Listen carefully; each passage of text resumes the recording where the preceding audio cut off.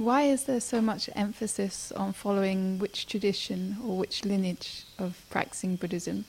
If the Dharma is taught by Gautama Buddha, should we only emphasize and refer as Gautama Buddha teaching instead of lineage and tradition? May I start with a short comment on it? This is because we have defiled minds. Just that we need to be right, that we have the wanting to be right, the wanting to know better than others. This is how a lineage and a tradition evolves, that some people meet and say, let's do it that way, and everything who does otherwise is out of that lineage, is out of that tradition. And then they start their own tradition and their own lineage according to what they think is right. And the thing is that they insist on both, of course, both groups, or all the groups that come up, insist that they are right. So, since the Buddha, Gautama Buddha, is not living anymore, there is no being that can say, this is the truth. This is what has been said. This is what the Buddha said. So, but now are many, many people with defiled, more or less defiled minds there, telling, this has been said, that has been said, and want to be right. So that's why there are lineages and traditions. If we could agree on what were the Buddha's teaching, or what were the practice of meditation that the Buddha really told to practice, then there would probably be only one tradition and one lineage. Well, I'd like to add a couple of things.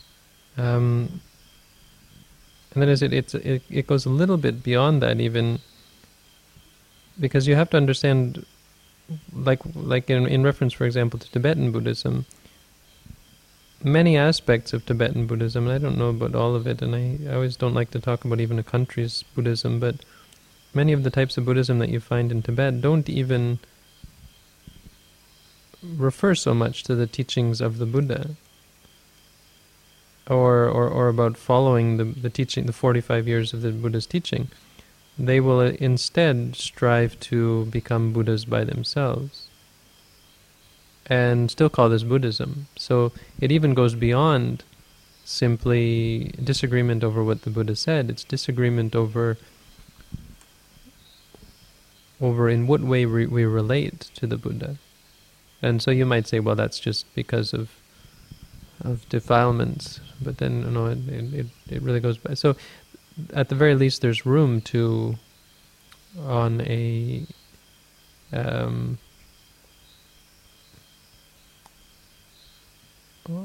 subjective level, to suggest that there are different ways of approaching the Buddha. So you can say, you talk about the Gautama Buddha's teaching. Well, some people don't see that as the most important. They take Gautama's Buddha's example as the core of Buddhism, and and actually many of them will not even refer to Gautama Buddha. In fact, there are schools of Buddhism that don't refer so much anyway to him. They refer to Avalokiteshvara Buddha, Amitabha, as in China they call him, who's in the Western Pure Land, who, if you chant his name with a pure mind, you'll be born in his realm and become a Buddha there. So, I mean, someone from our tradition might just say, well, that's just because of the defilements of those people and the ignorance that they say that. But subjectively, there is room for different interpretations. And so on one level, someone could say, well, yes, the Buddha taught all this, but rather than follow his teachings, I'm going to become a Buddha. And they might therefore start a tradition encouraging other people to do that and saying, yeah, let's all become Buddhas together, which seems to be the case in certain instances. where this is even more clearly the case is within a harmonious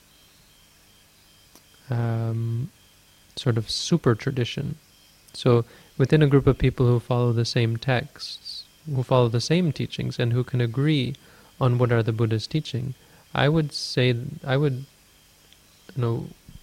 the argument that it still might be possible to have different traditions and lineages. Like you might consider Sariputta's lineage to be a specific type of practice that was suitable for people who had high intelligence, and Moggallana's lineage for those people who were more inclined towards magical powers. There's the story of the Buddha up on Gijjakutta, Vulture's Peak, and looking down and watching the monks go on alms round, and he said, you see those monks following Sariputta, that's because they're all really engaged in the development of wisdom. And you see those monks following Moggallana, that's because the reason they follow him is because they are very keen on magical powers. And you see those ones following Ananda, that's because those monks are all Bahusutta, they're all ones who are keen on memorizing the texts. And you see those ones following Devadatta, that's because they're all corrupt and evil. And so he said something like birds of a feather flock together. And so, well, you could consider that, for example, in our tradition, what we call, even let's say within the Mahasi Sayadaw tradition, there's a group of people who follow a same type of practice. Because you could make the argument that we don't find anything wrong with, say, Ajahn Chah's tradition. No? They have a perfectly adequate and successful interpretation of the Buddha's teaching, or tradition of practice based on the Buddha's teaching. We could say that. I don't really know. Could be the case, maybe not. We certainly don't attack them or say they're wrong. And we say they're still the same. They take the same body of texts, and they seem to be practicing in a way that is in line with those texts. But even within the Mahasi Sayadaw group, every monastery that you go to, not even every country, every monastery that you go to, even within a monastery, within the monastery that I stayed at, every teacher in that monastery had a different way of teaching. And you could cynically say that it's because of the defilements of all of them but one, no? All but my teacher. Everybody else is just because they have defilements. But I don't think it necessarily has to be the case, because the other argument was that it has to do with the needs of the students or the nature of the students, but it can also have to do with the outlook of the teacher. So, for example, the teacher of Tucca Botila, really good example. How did he teach Tucca Botila, this monk who thought he was the best of the best because he could memorize the whole Tipitaka? He said, go run into the pond.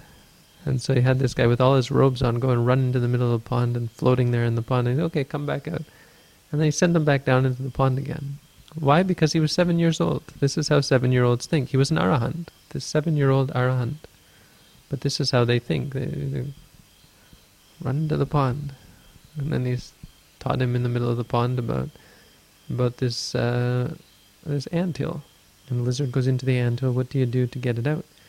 Plug up all the holes but one, and then watch that hole and grab it.